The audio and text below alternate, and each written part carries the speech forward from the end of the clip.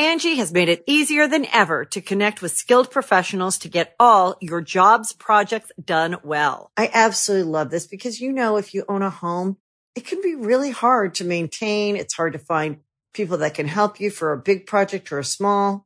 Well, whether it's in everyday maintenance and repairs or making dream projects a reality, it can be hard just to know where to start. But now all you need to do is Angie that and find a skilled local pro who will deliver the quality and expertise you need.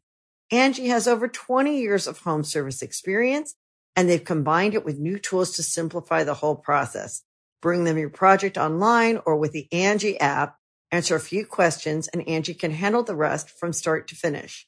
Or help you compare quotes from multiple pros and connect instantly, which means you can take care of just about any home project in just a few taps. Because when it comes to getting the most out of your home, you can do this when you Angie that. Download the free Angie mobile app today or visit Angie.com. That's ANGI.com. Greetings, humans. You have entered the Command Zone, your destination for all aspects of Elder Dragon Highlander. Enjoy your stay. I need you to do the drum beat. Ready? It goes like this. Doom doom ch, doom doom doom ch, doom doom ch, doom doom doom ch, doom doom ch, doom doom doom ch, doom doom ch, doom doom doom ch, doom doom ch, doom doom doom ch. You know it? Doom doom ch, doom doom doom. I'm just the drummer. I can feel it coming in the air tonight. Hold on. I've been waiting for this moment for all my life. Hold on. Hold on. I can feel it coming in the air tonight. Oh boy! Yeah. Have you ever seen the video of the giant gorilla sitting behind the drum set? Yes. That's one of my favorite commercials of all time. It's incredible because that song is great too. Oh, it's a classic. It's an amazing song, and also Miami Vice. So. Oh yeah, that's a good point. That's a good point. Yeah, it's like part of my childhood. Yeah.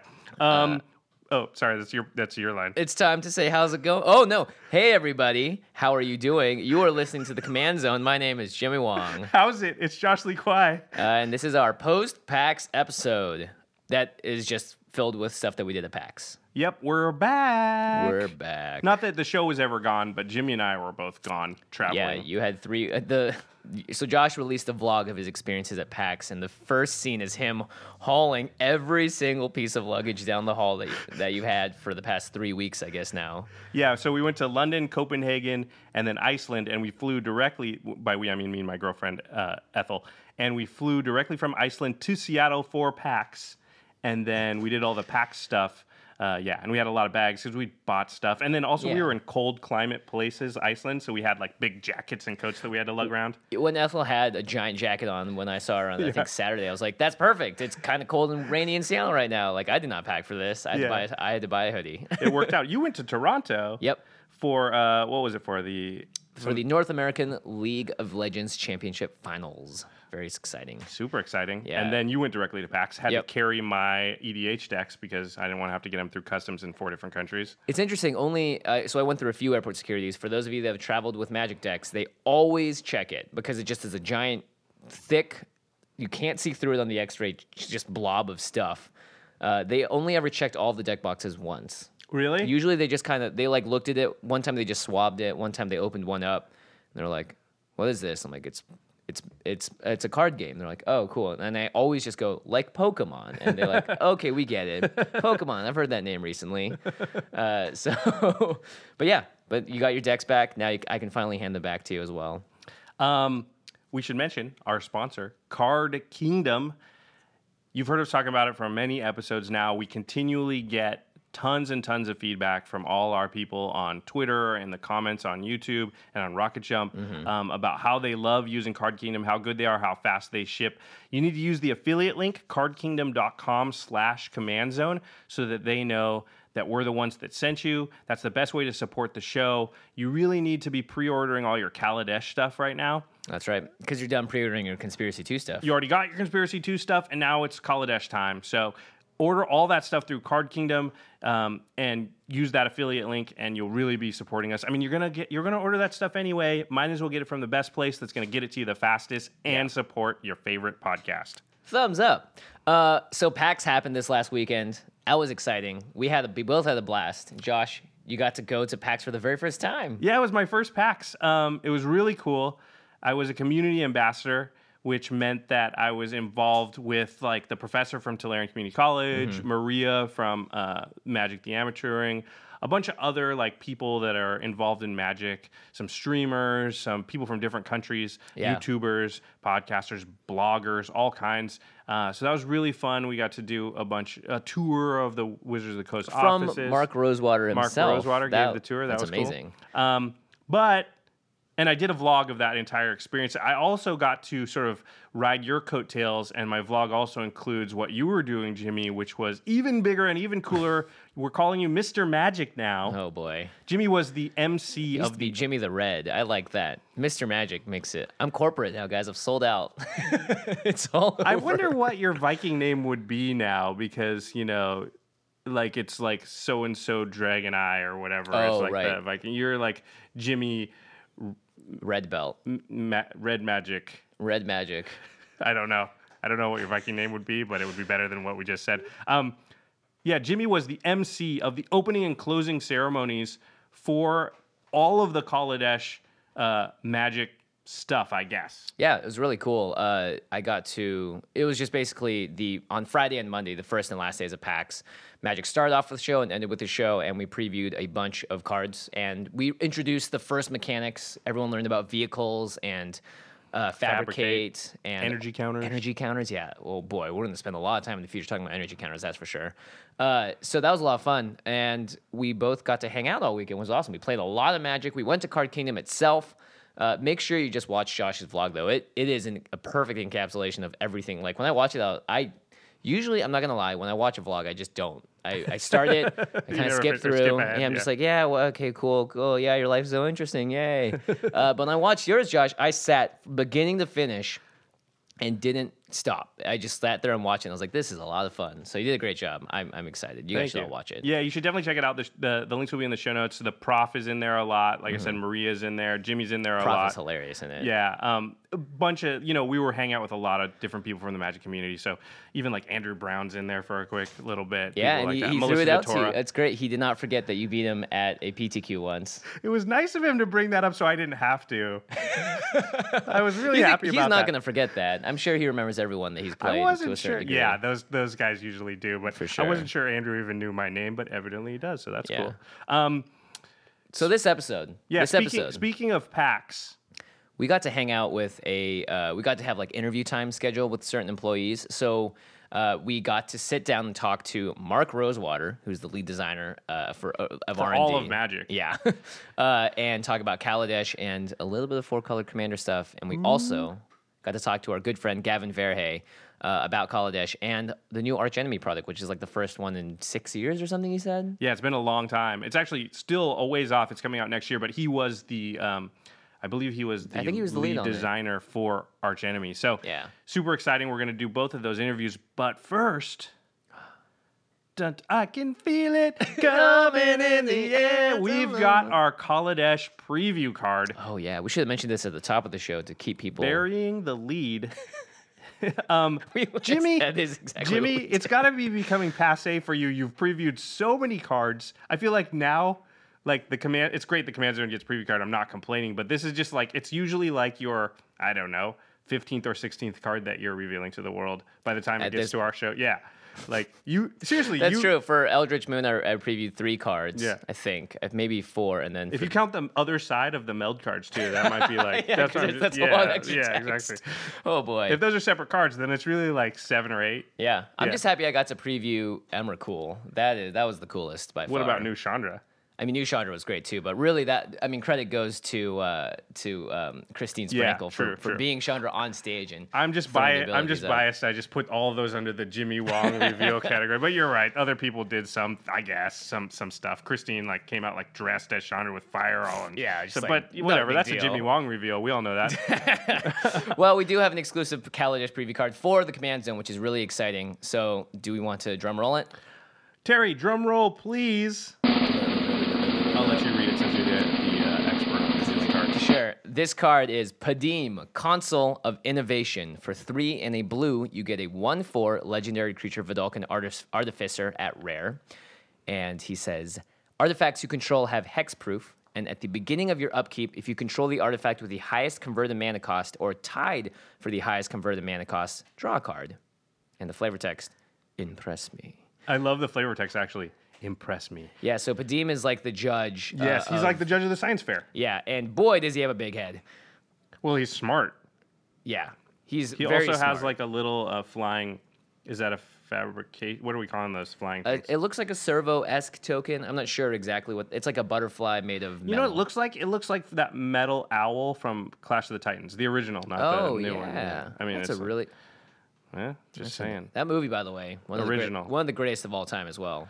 Yeah, I love the flavor, right? He's the judge, and if you have the artifact with the highest converted mana cost, he rewards you by drawing you a card. Yeah, and the artifacts you control have hexproof, so already I think this is very powerful. Craig has a Memnarch deck that I think this would 100% be happy to go into. You have a Muzio deck. Yeah, the Muzio deck,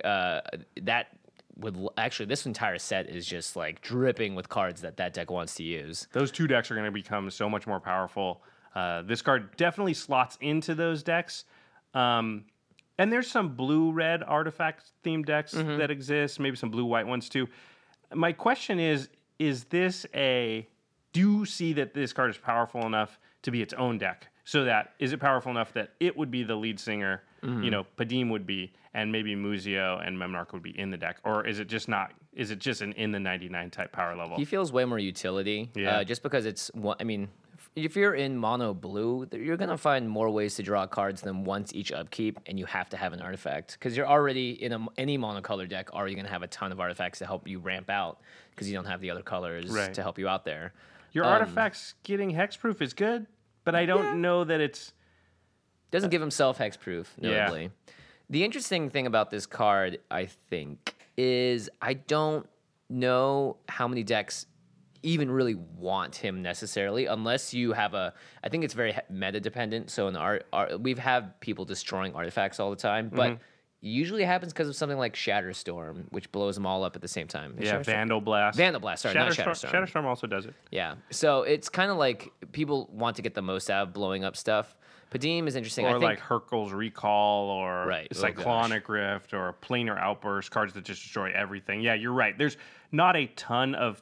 you get Utter Ends sometimes, and Anguish Unmakings that'll do it, but I'd say, 7 times out of 10, what's destroying your artifact, it doesn't care if it's hexproof or not. Yeah, I think your deck needs to really, if Blightsteel Colossus is your win condition, then Padim gets that much better. Yeah, hexproof and indestructible is pretty good. I think it gets there. And I know a lot, my Muzio deck, that is one of the win conditions, so 100% this card's going in there. So I don't know, he seems very utility. I'm sure that in the instances, right, he's one of those cards where when you play it, the impact, if your deck is going to really use the hexproof bit, people will go, oh no, because all of a sudden now they can't do the thing that they wanted to do. Right. Padim is there, and he's drawing you cards on top of that. So I think the drawing cards is, if it happens, awesome. If it doesn't, no big deal, because you really care about the hexproof thing more than anything else. Yeah, I agree. All right, seems cool. Card. All right, I enjoy it. Well, that is our preview card for Kaladesh. Now we're going to talk to Mark Rosewater. Actually, we already talked to him, and we talked to him, and you get to hear us talk to him again. Right. Listen, if you don't know who Mark Rosewater is, we'll explain it, but you should probably know. He's the head designer for all of Magic. He's the lead designer on a lot of sets. I don't know all of them. I'd say Mark is probably like the second most important person to the game of Magic ever after Richard Garfield. I think that's pretty safe to say. Yeah, I think the entity of R&D itself is the second most important thing after Richard Garfield, and Mark Rosewater is the head. Like, he is the face of R&D. He's been the custodian of Magic for like a very long time. Now, other people have designed some of the sets in there, and you know, it's not just him, but as far as like, you know, handprints on the game, I'd say Mark is only behind the guy that invented the game. Yeah, I think between Mark and like Aaron Forsyth, who's also a major part of R&D, like they are essentially the ones, the custodians, the guardians of what Magic is. So it was really awesome to be able to sit down and talk to him about Kaladesh, which he considers, as you'll find out, one of his top sets he's ever designed. Mark Rosewater. Hello. How's it going, Mark? Going good. Yeah. So we've gotten to hang out a lot this weekend, which is always a blast. And this is gonna be coming out after PAX, of course. So what a great weekend it was. It was an awesome weekend. The weekend, no. Success. Yeah, every day was great. I feel that's very safe to say. Yeah. Well, so far it's been going amazing. So unless like a comet hits the Earth or something, I think we're in good shape. Unless Chandra comes back and just burns us to dust. Yeah, definitely. I'm excited. I mean, clearly you're very excited to talk about Kaladesh. It's been in the 16 months, you said, you've been working since I handed it off. Wow. I've been working on it for 3 years or whatever. I mean, I started a long time ago. Yeah. I mean, we have a long process. I don't think people even really understand how long our process is. Yeah, this is something we try to explain occasionally on the show. But yeah, what is the timeline? Well, I mean, for example, so right now, today, like this month, I'm going to hand over Spaghetti Block, which is the 2018 fall set, and start work on Milk Block, which is the 2019 spring block. Wow. Yeah, so it's 2 years from now, but that doesn't even count the time you're working on it before you hand it off, right? Right, and when I talk about I'm working on something, that's actively working on it. I have meetings right now where we're talking about steps as far as 2022. Wow. So you're churning on that stuff for, that's 6 years, man. Yeah, long time. Wow. Yeah. And here's the other thing. Like I figured this out. In the last month, I've had meetings about 10 different blocks. How do you keep that all straight? Do you have like a spreadsheet somewhere, or like are you like a super? It's why I can't remember anything, because I have all these things I have to remember. Like in my podcast, I always like forget like words, or like I'm trying to remember a card, and what people don't realize is I have so much information I'm trying to keep. Holy moly! And the thing is, most people who work in R&D don't work on every set. So like a lot of people like, oh, they work on this set and then that's, and so they're very familiar about certain sets, and then there's a kind of like, yeah, they play test or something, but they don't really know the sets. But I'm in charge of the whole thing, so like I have to know every block. Right. Like I have to make sure it all clicks together. So like I can't not pay attention. And just to make things even more fun, I'm the spokesperson, so I got to keep up to date on everything that's now, because I got to talk with the public about all these things that are currently going on. So wait, when do you talk to the public about stuff like that? When does that happen? Occasionally. Well, I mean, fortunately, Kaladesh is a set that you're very excited about, and for good reason. Do you rank it very highly in sort of your favorite sets to have worked on? Yes, it is in contention for the best set I've ever done. I've not yet given the number one slot, and Innistrad currently the number one slot, but it's in contention. I need to see how it plays out. I need to see what the public thinks of it, but I mean, like, it's in contention. It is an awesome, awesome set. It's really good. What are the factors that go into you putting it on in the pantheon of the great sets that you've worked on? To me, like for example, Kaladesh is my 20th lead, for example. So I've made 20 sets, some with other people. Like I co-led this with Sean Main, so like not all of them were solo endeavors. But it has to do with a couple things. One is I'm very holistic. So like the end result, like as a whole, how does it feel? Like the cool thing about Kaladesh is it's not the pieces. The metaphor I've been using is cooking. So like I feel like I made an amazing recipe. And are there eggs in it? Yeah. I've used eggs before. Is there some flour? Yeah, there's some flour in it. Are there one or two new ingredients? Yeah, there's a couple new ingredients. But like, it's not the ingredients. People get so focused on like the artifact theme or like components of it. I'm like, no. Those are just ingredients in the dish. What I'm proud of is when someone tastes the dish, they go, "Ooh, that's really good." That's what I'm looking for. It's like the net result of the whole thing.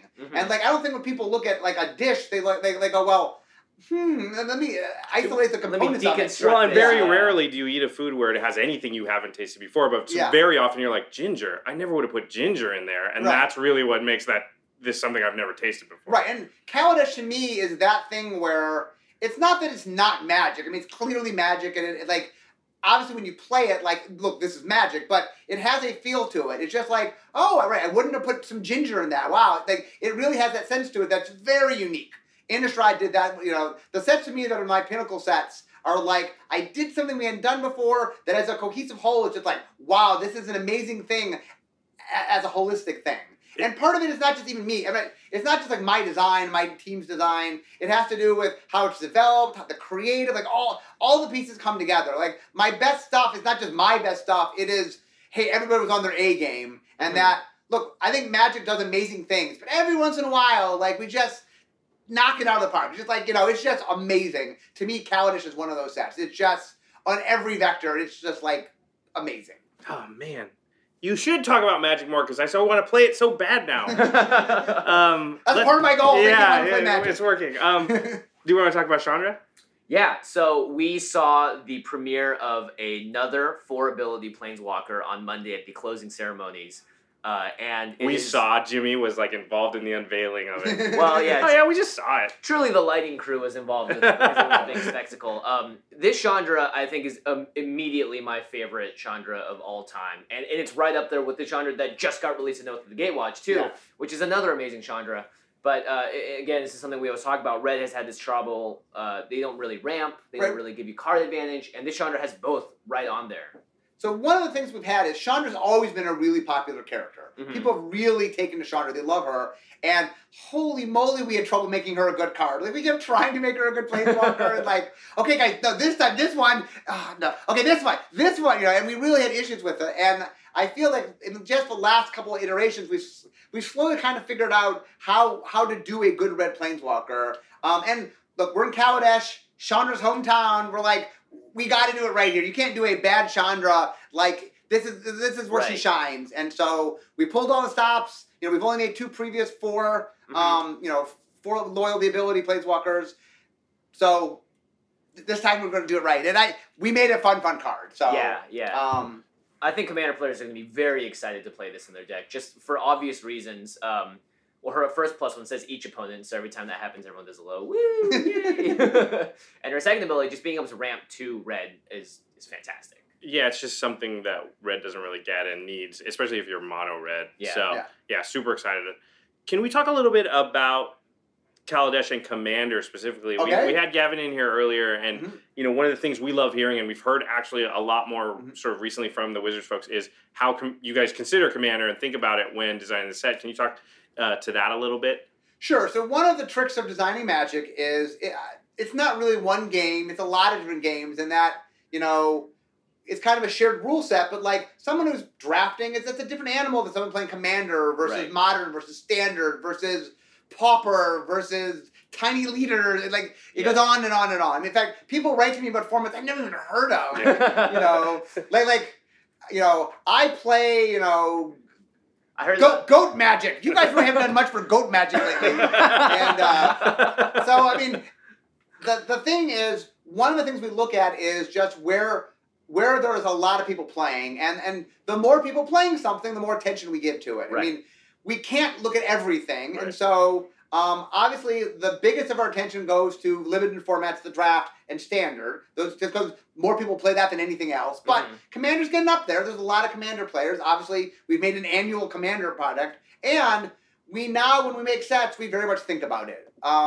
One of the things I stress is not every legendary creature necessarily is made specifically for Commander, because there's other audiences that like legendary creatures, but we think about it, and we think about, when we talk about multiplayer play, how we template things, we very much are much more conscious than we used to be. And R&D has a lot of fans of Commander that themselves play a lot of Commander. I'm not one of those people, but I love the format, I love that it exists, and I love that people like it, and my job is to make sure that we make cards for those players. Like, part of being a good designer is not making cards for what you like about the game, but making cards what everybody likes about the game. Right. And that we spend a lot of time and energy figuring out, okay, what do Commander players want? What can we make? Is there a way to take a card and tweak it a little bit so it makes more sense in Commander? We spent a lot of time in the last year or two thinking about red.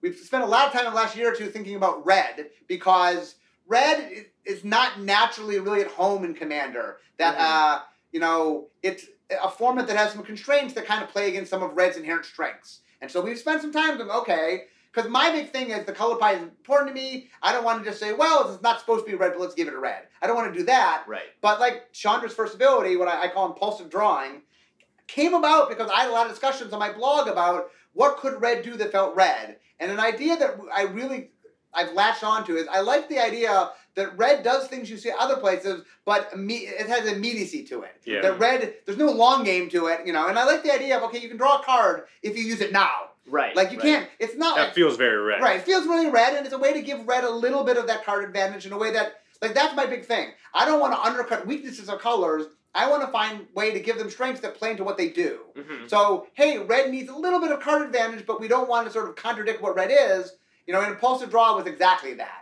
I like that name, Impulsive Draw, and we have noticed that a lot. There's the Outpost Siege, and Charter Pyro Monster had it, and there's like the Abbot of Carol. I mean, essentially, it's become a red. I mean, and it's great. I first did it. What's the first genre that did it? Pyromaster. Pyromaster. Yeah. I convinced them. I made the suggestion. And they're like, "Well, okay, let's try it." And then it just went over really well. And it's just, it's an ability red has that we will use. Yeah. Thank you. Okay. It's good. It's good. As a mono red player myself, I actually played 2 mono red decks last night, and someone else busted that mono red deck. And everyone at the table remarked specifically, I think you'll like this, that mono red decks used to be sort of a laughingstock of Commander until the last couple of years. Yeah. Where they said that now we have all these new tools to play with that really help us close the gap between our decks and other decks that just sort of have natural advantages. And that's not, that exists because we've been aware of the format and we are working to try to find those kind of answers. Red's role in the Commander is a perfect example of we recognize that we're trying to figure out how to do that. Mm-hmm. And like I said, I'm whenever we do something and I hear feedback of, oh, this has made this format better, I'm ecstatic because that is our goal. The hard part is, we have a lot of plate spinning, and so that's the tricky part. Is that balancing act. I want Commander, I care about Commander. I want people to but there's other things, know. I believe you did one of your famous polls on or tournaments that you do on Twitter. And I do believe Commander was second overall format popularity on that. Yes. Admittedly. It was the closest ever, though, right? It lost by like 6 votes or something. Yeah, it's a limited. Yeah. Out of thousands of votes, it lost by 6 votes. By the way, I was very torn, but I went with Commander, but man, I love limited too. So if we had told everyone on the podcast to make sure to follow Mark. Yeah, if we would have cheated, you mean? Cheated? No, come on. By the way, it's not cheating. If you would like to follow me on Twitter, participate in my head-to-head votes, please. What's your Twitter, Mark? That's @Maro254. I can't imagine anybody listening is not following you already. I love your Twitter. There's comics every day. There's polls. Yeah. It's like your own news feed of just like. Yeah, I put my articles up. I link to my podcast. Yeah. Do you have like a person that handles it, or do you do all that yourself? A person. I have no person. I'm the person. That's kind of it's kind of crazy. Yeah, it's really impressive. Yeah. Here's the thing that people don't realize. Like literally, I get up in the morning. And while I'm showering, I'm like, what's my comic today? I got to make a comic. Yeah, you got to put a lot of... And then while I'm getting the kids food ready, I'm like, what's my podcast today? I got to put the podcast. So, most of my getting ready in the morning is getting my kids ready for school and figuring out what I'm doing that day. Right. After my poll, okay, I got to put the latest poll up, so... Your kids are like, Dad, you just gave me an egg for breakfast. You didn't even cook it. You're like, oh, yeah, sorry, I was thinking about my podcast. I do feed my kids, so don't... Okay, so we got to wrap up, but there's one final thing that we have to ask you about. I'm sure all of our listeners are wondering in their head, what are you going to ask about this? So 4-color Commanders we know are coming later this year. Okay, there's what I can't say a lot. Here's what I can say. We know players want 4-color Commanders. They've been saying it for a long, long time. It's something that keeps coming up. Like I've said really that if I could go back to original Ravnica and just make them all legendary, I would have. But the Nephilims. The Nephilims. Yeah, right. But we knew it's something we needed to do. The reason it got pushed off, the reason it hasn't been done till now is it's a tough nut to crack. Yeah. It's not like, it's the kind of thing where you sit down and go, can we do 4-color? And then you look at the problem and you're like, oh, wow, this is really hard. Here's what I can say about it.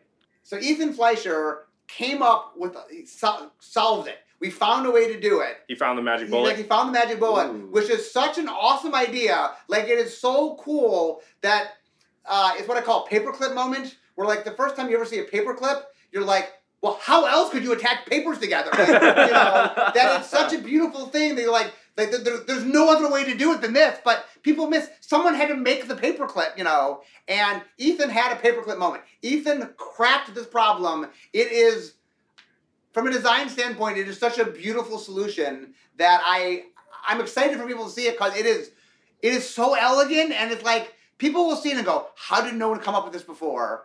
And so it is really cool. Like we it's a tough nut to crack. For years and years, like, how are we going to do it? We knew one day we had to do it. We finally cracked the nut. We came up with a really cool, elegant solution that you guys, if you Commander players do not love this, I will be shocked. It is a thing of beauty. Well, I mean, there's a reason. So Ethan was the lead designer, and he was also the winner of the Great Designer Search in 2010. Yeah, the second Great Designer Search. So for good reason. Yes, Ethan is a great designer, truly, and he did a wonderful job with this with Commander. And I can't tell you specifics, but I can say that it is something like, just as a designer, like, wow. Like I remember when I saw it, I literally like, wow. I was like, Ethan, that is amazing. That's awesome. Well, I feel like we're wrapping up one of the best years in Magic's history for me. Like, I mean, by the end of this year, I don't know how it can't be. It's been crazy. Yeah. Well, I will say this, as someone who's working in 2018 right now. maybe the future's bright. 2007, I'm quite excited for 2017. And 2018 has something that, like, if I can't make you crack a smile, there's good stuff coming. There's Mark, you'll always make us crack a smile. So. All right, Mark. Really appreciate you taking the time to come on the show. Again, you can find him on Twitter at Maro254 or on Tumblr. You can see me at Blogatog is my blog when you come on. But anyway, join me on social media. You can vote on if you do talk to Twitter. We should also say, since clearly you listen to podcasts, you should check out Mark's podcast if you don't already. It's called the Drive to Work. Drive to Work. It's on iTunes, and I post it through any of my social media on Fridays, and then on the following Monday, it's always my column online. And it's a half-hour podcast. I literally am driving to work as I record it. People think, like, it's a gimmick. Like, no. I'm actually driving. How do you make that traffic noise? Traffic. He has a whole sound design team. Don't listen to him. Yeah. I mean, we reference your articles all the time when we talk about the color pie and all that. So if you guys really want a great, deeper look into Magic and the history of Magic, Drive to Work's an awesome way to go. And my column, Read Making Magic. Yeah, there you go. I do not know how you have time to do all this stuff, honestly. All right, thanks again, Mark. Oh, you're welcome. Thanks. And we should say that Commander 2016, with the 4-color commanders that Mark was just talking about, releases on November 11th. So not too far off after Kaladesh comes out. This year has been pretty insane for sets. It's been nuts. I mean, I'm speechless, too. I came back on Journey into Nyx, and since then, it's been a non-stop roller coaster of sets. Modern Masters 2 was the first big sort of exclusive set that came out after that, and then this year has just been EMA, Conspiracy 2, oh my gosh. All the regular sets. All the regular sets on top of that. Yeah, there's been so much stuff that's happening, my brain is hurting from having to remember all the cards. It's almost too much, and I like that Wizards is pushing the boundary and just trying to see where the sweet spot is. I think the sweet spot is probably one less set at least than it was, or maybe not all in the summer like that. But, I know some people have been critical of them, but how do they know if they don't try it, right? So yeah, if they see that sales go down slightly because of too many sets, they'll be like, sweet, now we know that we need to do X number of sets, and that Conspiracy 2 did so well that we have to print more and more and more. That's one of my worries, is that there's not a good spot for Conspiracy, so I don't want it to look like it didn't do well, even though it's just so sandwiched in between so many other things that there might not be. Like, here we are. I've only drafted Conspiracy a couple of times. We're already talking about Kaladesh. We're going to be doing a Kaladesh set review in the next couple of weeks. We didn't even have time to do a Conspiracy set review. I know. It's just coming up on top of each other. So, yeah, I do think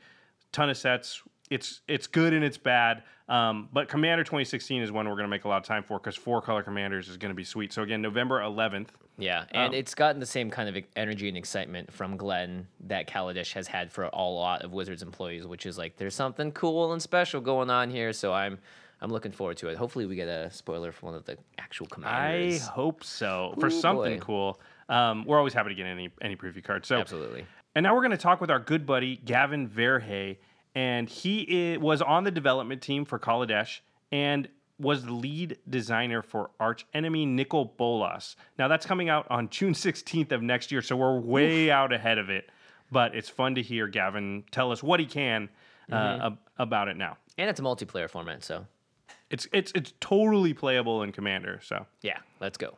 I believe you were actually the first Wizards of the Coast employee that we ever had on our show. Do you remember that? Yeah, absolutely. I remember it because I had met you guys not that much earlier. I met Jimmy at VidCon, and we started talking and hanging out. And now look at the grandiose adventures you guys get to go on coming to PAX. And I'm glad I'm here first. It just took 2 short years, and now Josh and I are both at PAX. Backstage at WotC representatives. Yeah, we're in the green room. Well, Jimmy, you're like the face of the Kaladesh reveal. Actually, you were the face of Eldritch Moon, too. You're the face of everything. As my friend appropriately called me, he's like, Jimmy, in the 2 years you started playing Magic, you became Mr. Magic. I was like, no, I don't want that name. Mr. Magic, Jimmy Wong. You're Mr. Magic in my heart, man. Oh, sweet. That's good. Excellent. Well, I mean, everyone I meet at Wizards is Mr. and Mrs. Magic to me.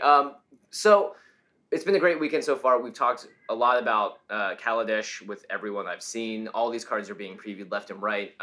And a lot of our listeners have already sent us individual emails, for one. Wow. Someone just said, Rashmi, are you guys excited? And that was like it. Just because there's so many sweet new legendary creatures in the set, the flavor is out of this world. I think the mechanics, vehicles. So stoked. Gavin, do you want to talk really quick about what your role was on Kaladesh? Absolutely. So I was on the development team for Kaladesh. So inside R&D, we kind of have more or less 2 phases. There's actually more than this, but basically a design phase and a development phase. The design phase comes up with the initial ideas, a lot of the initial concepts, initial mechanics, and then the development team tweaks them, refines them, and makes sure that the set is balanced and fun to play and draft constructed and so on. And so I was on the development team for Kaladesh and also on the design team for Aether Revolt. So there was a good 9-month to a year period where I was just submerged completely in Kaladesh. That's awesome. And this is, I believe this is the first time that we're fully in the 2-block structure for Standard as well. Yeah, because Magic Origins and Dragons of Tarkir will rotate out, and then the format will be Battle for Zendikar block, Shouts over Innistrad block, and Kaladesh block, and we're in this whole new world. Did that change? Sorry, we don't sing on this one. Yeah, no, my bad. Did that change any of how you guys approached it design-wise? Did you guys have to consider different things into the design process? The 2-block model, while the Kaladesh specifically didn't change anything, our philosophy had to kind of switch gears because now Standard is going to be a little bit smaller than before because we're going to rotate out quicker, and making sure that we could balance appropriately and make sure that, okay, we're throwing back to the right mechanics. We want to make sure that stuff in Kaladesh throws back to Battle for Zendikar. And we actually seeded that really early because artifacts and colorless matters work together, right? Right. We want to make sure that we're doing the right throw forwards even. We want to make sure that the standard environment has the right number of strong cards to play with, right? Because if you have a smaller standard environment, you're going to want to make sure there's maybe even some more slightly higher number of powerful cards to play with because you need more stuff to hit. So that was kind of a general philosophy shift. It wasn't just Kaladesh we were looking at for, but definitely being in the 3-block a year standard meant that this was, okay, the first time it was going to be tried and true, and we had to make sure that it worked. Cool. Let's talk about Commander here. And you mentioned Rashmi earlier, so I'm going to read Rashmi really quick. It's a new legendary creature, Elf Druid. Costs 2 and Simic, 2 a green and a blue. 4 mana total for a 2/3. Whenever you cast your first spell each turn, reveal the top card of your library. If it's a non-land card with converted mana cost less than that spell's, you may cast it without paying its mana cost. If you don't cast the revealed card, put it into your hand. That sounds a little complicated. You cast a spell, you flip over the top card of your library. If it costs less than the spell you cast it. And if you don't, you draw it. Yeah, you may cast it. So you can even choose to flip a card and it has a lower CMC and be like, well, it's not appropriate. It's a board wipe. I don't want to do that. Or counterspell or something. Yeah, and you can still draw it into your hand. So do you remember anything specifically about this card? Because people are going crazy because this card seems insane. Yeah, I actually have a really good story to tell about Rashmi. Okay. Ooh. So this is some insider stuff right here. Pay attention. Yeah, I'm gonna let it all go. No. Hands on exclusive. Also, Gavin won't be working at Wizards after this next week. And go. So internally, inside Wizards of the Coast, we run a rare pool.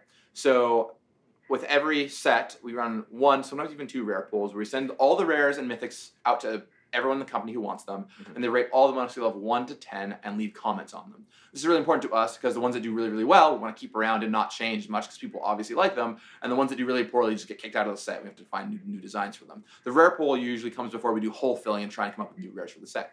So we sent out the Kaladesh rare pool, and we all were talking about what we thought was going to win. Was it be a vehicle or an energy card or something? And it came back, and Rashmi just crushed it. As everyone's favorite card in the rare pool, wasn't even close. And so that came back, and we're like, wow, people really, really like this card. Yeah. And we actually made it better. It was a 5-mana card, and we made it cost 4, so it could come down a little bit earlier and be a little bit stronger. You pushed it a little. We pushed it because it'd be really fun if this thing could just show up and constructed. We wanted it to be a commander card you could play with, and it's really saucy. Also note that it's each turn, not just on your turn. So if you cast a spell on your turn and you cast a spell on their turn, you can double trigger it. In Commander, there's 5 turns maybe going around. You've got to have enough spells to chain them. Even 1-mana spells will let you draw a card, right? Because you always draw at the very least. Yeah. So there's some fun stuff to do with this card. I think Prophet of Crewfix was gone just in time. Yeah. I don't want to talk about it. Prophet rotates out. Rashmi is right behind me on its heels. Not to mention Green Blue is great at flashing stuff in. Alchemist Refuge, I think, is one of the you can still best. play Seedborn Muse. Yeah, that's true. So so Rashmi, I'm really excited about it. So I'm actually really interested because a card like this, right? You could take away the name of the card, you could take away the art, and just have the colors and have it do a similar thing because it's it's based around the color more than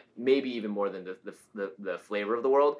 Is there any time when you take one of those cards that gets voted out by the company and say, like, you know what, we really like this, we really like what we're doing, but we're going to find a place for it in a future set? Or do you potentially tailor it, being like, oh, because now we're on this plane, we can make it do this, which maybe be slightly more interesting? So the rare pool is really interesting because it gives us data from the whole company about what people think about certain cards. Now, of course, sometimes what everybody thinks without the context of the rest of the set isn't necessarily inclusive of knowing how the set's working, how it's mechanically shaping.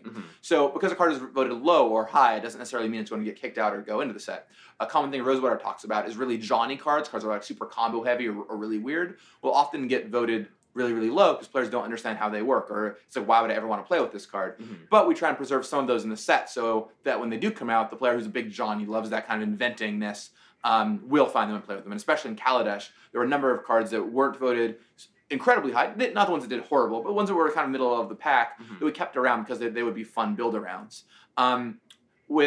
Sometimes we do take cards and put them in future sets, but if a card gets voted something low and we don't have a strong reason for putting it somewhere, it kind of means that, hey, people didn't really like this card in the first place, right? Where if a card gets voted high and has to get kicked out of a set, well, then we definitely want to find a home for it somewhere because players are probably still going to love it in the new environment. Right. Now, let's talk about vehicles really quickly because outside of, obviously, I think being an awesome limited, I don't know how it's going to work in limited, but I feel like it's going to be really fun and possibly standard. I'm really interested to see what you guys wanted to accomplish with vehicles in the way that, what's sort of like the big picture goals of making vehicles for you guys? So whenever we introduce a new card type, there's a challenge because we want it to both be fun to play with and actually show up in people's decks without it being broken and really too powerful. Right. And when we introduced equipment, or planeswalkers, for example, you can see some of the big stretches we had there. Equipment in Mirrodin, Lockstone and Warhammer was an uncommon. The equipment was super, super strong because R&D at the time didn't appreciate how strong it could be. Right. Planeswalkers came out in Lorwyn, and there's this huge power gap. Jace Beleren and Garruk Wildspeaker are both really, really strong, and Liliana Vest and Chandra Nalaar only saw a handful of play. So with vehicles, we wanted to try and hit that sweet spot as best as we can. And I think we got there. It took a lot of iterations, as you guys have heard people talk about this weekend. There were a ton of iterations of vehicles over and over and over. And how are they activated? Do they attach to creatures? Do creatures go on them? Do the creatures die if the vehicle dies? Can they block? Are they always creatures? All these tiny little knobs to play around with. And we ended up in a space where they're all, I think in Limited, they're all basically playable at some stage. And then some of them I think will hit in Constructed, maybe even older formats too. Commander is definitely a great place for them. Other challenges to overcome with them included things like, for example, we didn't want them to always be super good at blocking, because one thing that's really easy to do that we found is you can just hold all your creatures up, have a vehicle, and it becomes really hard to attack into because you have to do the math of, okay, they could put these creatures in the vehicle or these creatures in the vehicle, and how's the blocking going to happen? So a lot of them, you'll find, not all of them, but a lot of them are aggressively statted, like the I want to call it the blisteringly fast fire card, but the Oval Chase Dragster. The Oval Chase Dragster that we came out with yesterday, the 6/1 Trample Haste, right? That's a great example. Yeah. Another thing about vehicles that I really like about how they turned out is there's some mechanics in Magic that are really kinetic. They create a lot of motion and stuff happening. And that's kind of just a fun thing to do. Like with Seedborn Muse, you mentioned earlier, it's awesome just to be like, every turn, bam, untap everything. Right. I feel powerful. And with vehicles, there's this great moment of, okay, tap these guys, they get in this, move this out of the not a creature zone into the creature zone, attack with it. You do this great little movement. I love the 6/1 for that reason, because it's like, bam, put it out of my hand, tap a creature, put it in, attack you, right? In fact, when I play the 6/1 Trample Haste, I just put it into play tap and attacking, and then tap my creature.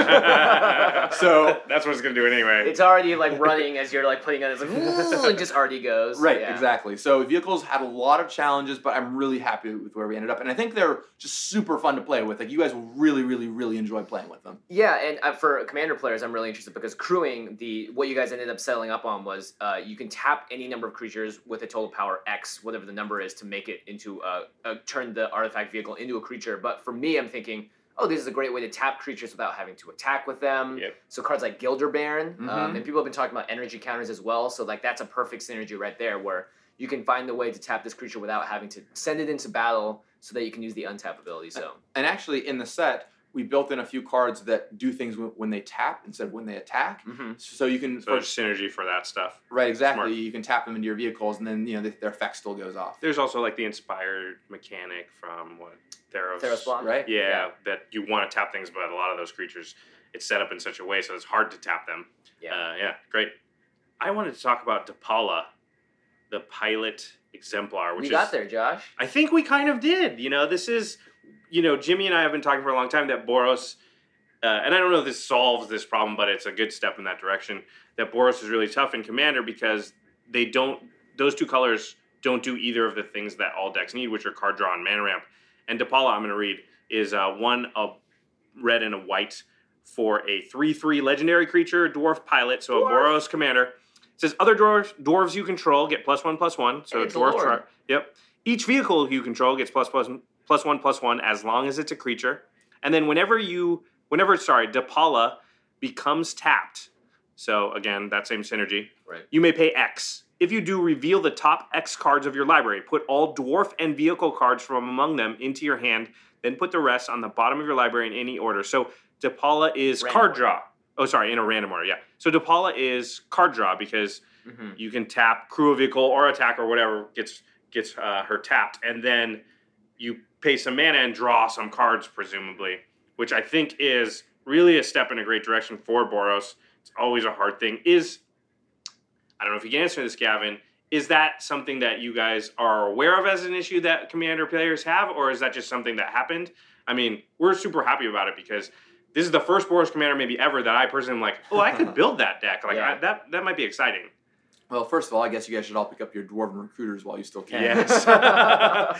Goblin Matron's like, my friends are here. But yes, so a few things about Depala. First of all, we did design it specifically for Commander. We knew that there's a bunch of red dwarves in Magic's history, obviously. Dwarves tend to be a little more white on Kaladesh, but we wanted to make a commander that would be your dwarf lord in a dwarf commander deck.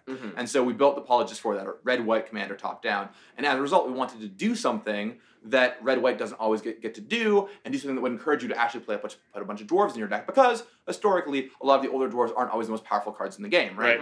So we wanted you to both play dwarves, and we knew on this plane that dwarves liked artifacts and vehicles specifically, so we wanted to encourage you to play the vehicles in your deck. So now you actually have the shell of a commander deck you could start building, right? Some of the old dwarves, some of the newer dwarves, some vehicles, and they're all kind of working together. And even though some of the older dwarves might be slightly on the weaker end, they're still good enough because Depala helps them out. And when we were looking at making it, we were looking at cool effects that hit all of these. And yeah, this was something that red-white doesn't get to do a lot. And we thought, well, for Commander, it makes sense. It's a good reason to try something different and get you to do a dwarf-related thing at the same time. With Commander, we're constantly looking for, okay, what is missing, right? You guys, as I'm sure, are very excited about the 4-color Commander decks coming out later this year. And don't open that door, my friend. And that was the discussion of, hey, these are missing. And we've known for a long time they're missing. And when is the right time to do it? Is this the year? Is this the year? And finally we hit the year, right? And so as we release more and more legendary creatures, some things will obviously overlap. Green's always going to have big legendary creatures, for example, right? But it's also about finding the holes. And what is a new kind of commander deck you could build? What is something that you see and don't just think, oh, I could replace this commander with this commander, but what can I build a whole new deck around? And Depala is a great example of that. Someone mentioned to me yesterday after they saw vehicles, and Gavin, I think you're going to like this particularly. They said, I'm going to finally make a Mad Max deck. It was Rev, the Rev and Fuego. Yeah, he's so excited. And I was like, that is a brilliant idea. Yeah, Gavin actually cosplayed from Mad Max, and I was like, this is perfect. This is perfect. Depala is going to be the Mad Max deck. As a noted fan. So another really exciting announcement, Gavin, that came out just a couple days ago, I think, is the new arch enemy product that's coming out early next year, and you are actually the lead designer on that. Is that correct? Correct. Arch enemy Nicol Bolas. So sweet. And we love Nicol Bolas, by the way. Well, we also know Nicol Bolas is coming back also. And Amonkhet, which I assume you cannot talk about yet. So we'll just concentrate on Arch Enemy. Can you tell us a little bit? Well, first of all, do you want to explain what Arch Enemy is to our viewers that don't know? Absolutely. So Arch Enemy originally came out, I think it was 8 years ago or so. And it was a really unique play format in that you played 3 players against 1 player. How do you even that out? Well, the 1 player has this deck of 20 schemes that are really, really powerful. They'll do things like destroy the board or gain control of other people's cards or destroy their lands, any number of horrible effects that could befall the other team. And so there's this pretty fun little mini game of, okay, can the 3 players overcome this 1 massively powerful player? Plus, the schemes all have totally sweet name like Dance My Puppets and things like that. So you get to have some fun with that. Yeah, you kind of play the villain in like a Marvel movie or something, where it's like you against all the Avengers. So then what was the reasoning behind revisiting Arch Enemy, and what were the challenges that you like walked into that project with? So the first Arch Enemy product was actually pretty popular among people who played it, but the problem was it was a little difficult to get into because it was released as a bunch of different separate decks you had to buy instead of one box you could play with. So you had to go out, buy all the decks to get all the schemes you wanted to play with, and then it was a hassle. You had to assemble it, right? You had to kind of assemble it, right? And it's a lot easier to do what we're doing this time around, which is you buy one box. It has everything you need to play, a deck for everybody. It has all the schemes you need to play, and you can kind of just put it on your shelf too and be like, oh, I have a bunch of friends over, let's play this, right? I don't have to construct any decks. You don't have to bring anything of your own. This is all here and self-contained, ready to play. Now, we did, of course, factor in people will play their own decks. We could play Commander or whatever you guys want to do. It could be really, really fun. But all the decks are balanced against each other, and there's a deck, actually, for each kind of player type. So there's one deck, for example, that is geared more toward a newer player. So if I want to sit down with a friend who doesn't play as much Magic, it's not like it's not fun to play if you're experienced, but there's one deck that's like, okay, I get it. This is a very straightforward deck, and I can help you through this. I can teach you how to play or bring you into this if you know less. One of the decks tends to be on a little more complicated end, so if you're really experienced, want to do some crazy stuff, you can sit down and do this. So no matter whether you're a bunch of newer players or a bunch of more experienced players, there's something there for you. And the Arch Enemy deck, of course, is just crazy, right? There's some pretty nutty stuff in there. Right. Can't talk about what quite yet, but there's some really, really fun stuff. And we got to the point where people were wanting to get into playtests because they wanted to try this thing out. Right? It's just so much fun to play and be the Arch Enemy and announce those crazy scheme names. It's got 20 all-new schemes, so Arch Enemy lovers can come in and get some new stuff to add into your Arch Enemy deck. And of course, they're fully compatible with all the old schemes. If you want to build it out and do something crazy with all the old ones, go nuts. Well, that's really exciting because this is now, I feel like it's another great multiplayer format that Wizards is being like, hey guys, get friends together and play this together.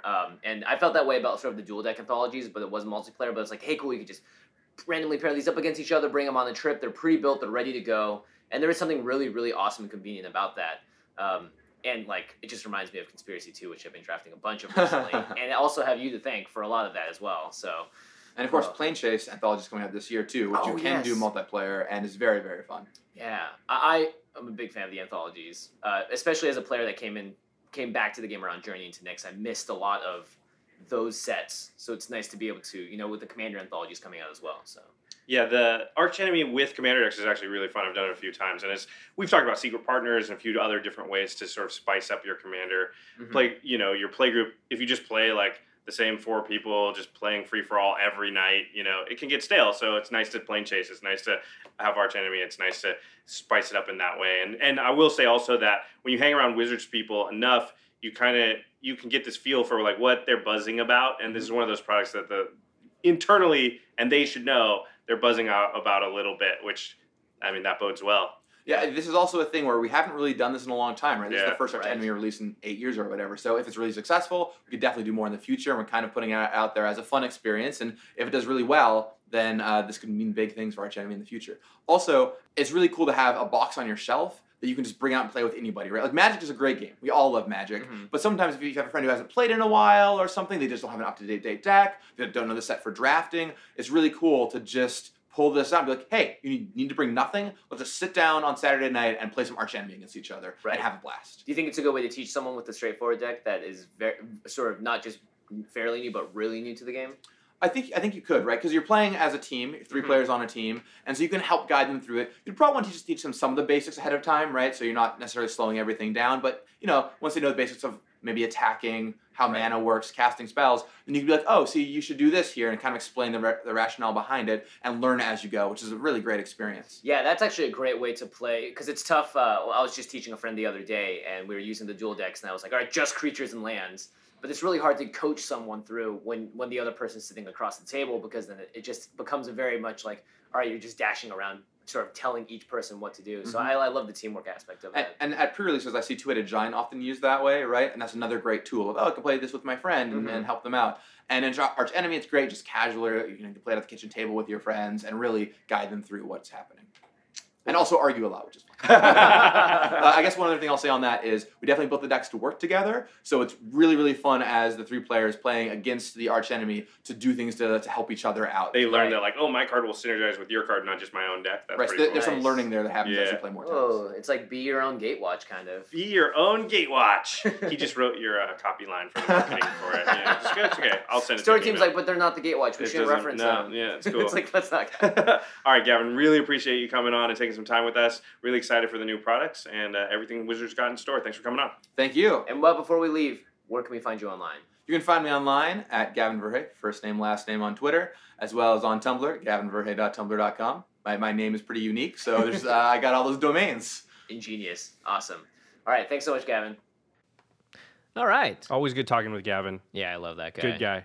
Great guy. Yeah. One of my favorites. And he comes down to LA constantly, too. He really does. He did let me know on the side that, because after we played so much of Conspiracy, he was like picking our brains as to what we liked and what we didn't like. And he says, like, we may have used some of your ideas, in quotes, heavy quotations, to help influence the set design. Wow. So, wow.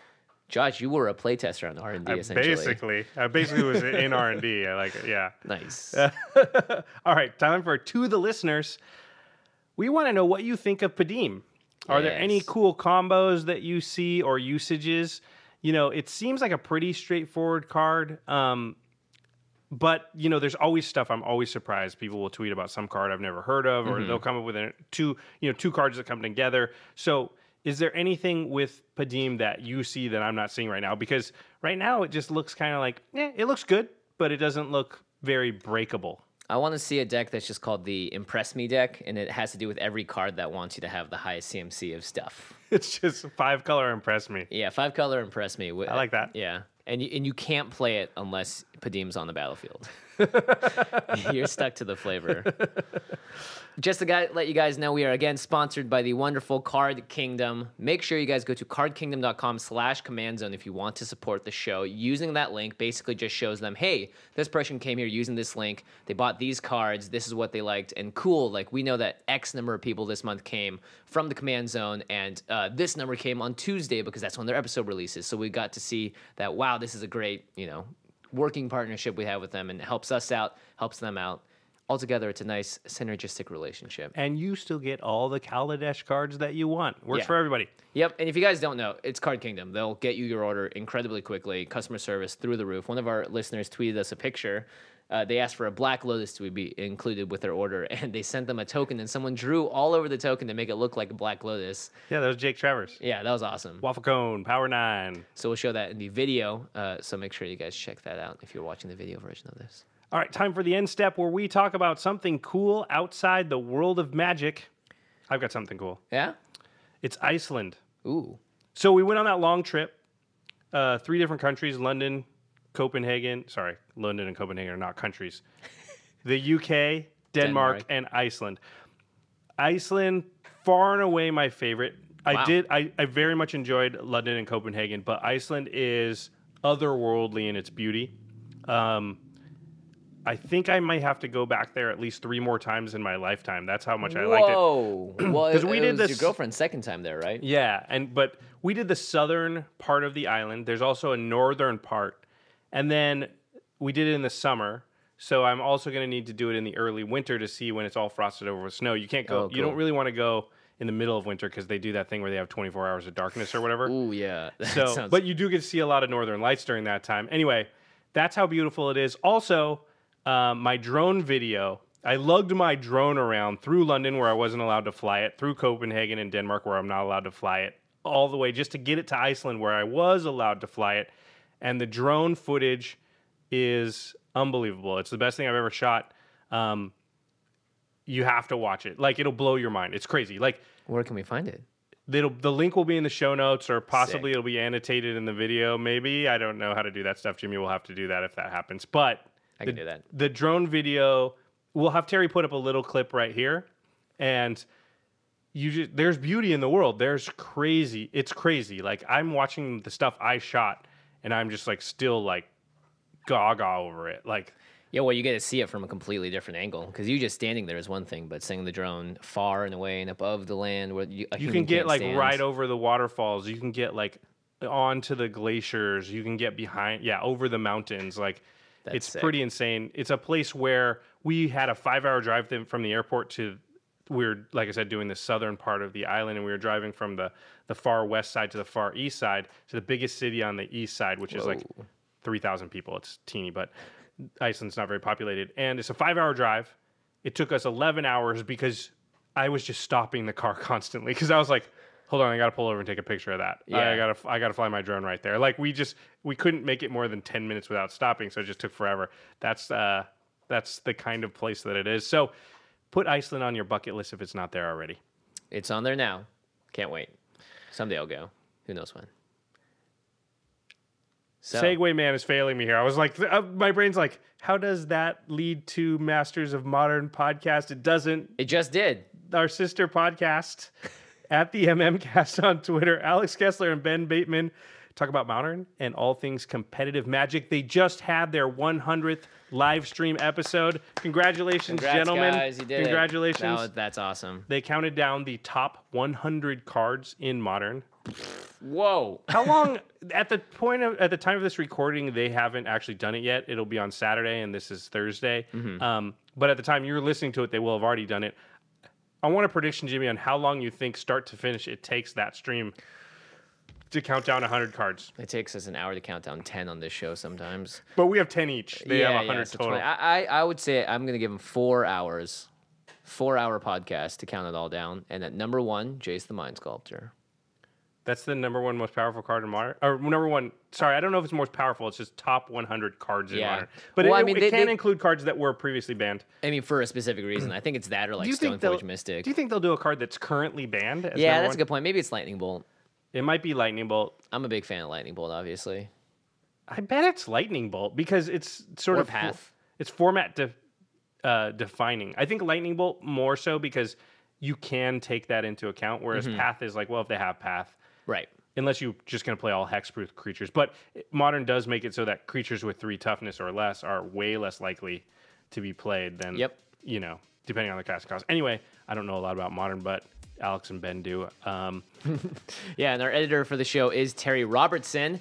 Make sure you guys check out the video versions of these podcasts where you can see Josh's drone footage. You can see stuff from the vlog as well. The entire vlog is on our YouTube channel. It's youtube.com/The Command Zone Podcast. So you guys make sure you check that out. And big thanks to Jeffrey Palmer, who makes the living card animations that play at the beginning of our episodes with that awesome intro. You can find him at Living Cards MTG on Twitter. I can feel it coming in the air tonight. Hold on. Hold on. All right, everybody. Thanks for listening. Bye. Peace.